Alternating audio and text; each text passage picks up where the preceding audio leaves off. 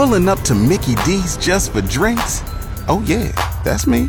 Nothing extra, just perfection and a straw. Coming in hot for the coldest cups on the block. Because there are drinks. Then there are drinks from McDonald's. Mix things up with any size lemonade or sweet tea for $1.49. Perfect with our classic fries. Price and participation may vary. Cannot be combined with any other offer. Ba-da-ba-ba-ba. Good morning, I'm Jeff Moats. Overcast and 37 degrees at KFOR, FM 101.5, 1240 AM at 7:03.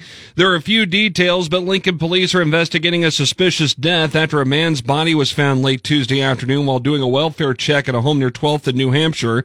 Once they got help from LFR to get into the house and stop gas leaking from a pilot line of a stove, Assistant Police Chief Jason Stilley said they had contacted another man, 45-year-old Alaric Hardin. We find the 76-year-old male that's dead in the home, and Hardin was conscious and alert when he was taken from the home. Hardin was taken to a hospital, then later released, and then put in jail for removing or concealing human remains. Chief Stilley says it's too early to say what led to the man's death or how long he had been dead. It's unclear yet, though, the relationship between the victim and Hardin. A 33-year-old Iowa woman is in the Lancaster County Jail following a large marijuana and THC bust Tuesday in West Lincoln. According to the Lancaster County Sheriff's Office, the Criminal Interdiction Unit pulled over a car for an improper lane change along eastbound Interstate 80 at the Northwest 48th Street interchange. The traffic stop was done at the nearby Shoemaker's truck stop. That's where deputies became suspicious of criminal behavior with the driver. That led to a search of the car. About 18 pounds of vacuum-sealed packages of marijuana, over 3.5 pounds of THC oil, 2 pounds of hash, more than 1,600 THC vape pens, and 1.7 ounces of mushrooms and THC chocolate bars were seized. Deputies arrested 33-year-old Amanda McCandless of Davenport, Iowa, on suspicion of possession of a controlled substance with intent to deliver. KFOR News Time is 7:04. A theft case on December 4th is part of this week's Crime Stoppers report. This happened at a jewelry kiosk inside Gateway Mall. According to Lincoln Police, an employee told officers that she was showing jewelry to a young man when he grabbed them from her hands and took off.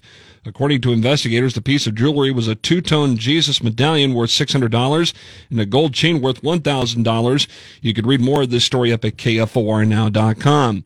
Nebraska's Department of Health and Human Services will not be participating in a new National Child Nutrition Program, which would have delivered around $18 million in grocery buying benefits next summer to kids and their families.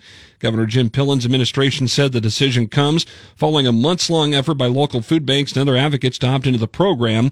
A spokesperson for Pillen told the Nebraska Examiner free meals will be available for youth during the summer through the USDA and summer camp programs, schools, and community centers. States across the country, though, face a January 1st deadline to let the federal government know if they intend to be part of the Summer Electronics Benefits Transfer Program. Today's warrant wipeout allows those who have misdemeanor warrants avoid spending the Christmas weekend behind bars. It's happening from 4 to 6 this afternoon at the Hall of Justice. This applies to misdemeanor warrants only, excluding federal court warrants, as well as holds for court and warrants outside of Lancaster County. Now, if you have questions about the warrant wipeout, contact the county clerk's office. Lincoln's first forecast, maybe some patchy fog this morning around the area. Otherwise, mostly cloudy today and a high of 52. Tonight, cloudy, 50% chance of rain, a low of 40. Sunny tomorrow and a high of 54. Partly sunny on Saturday with a high of 57. The outlook for Christmas Eve, mostly cloudy with a 90% chance of rain and a high of 57.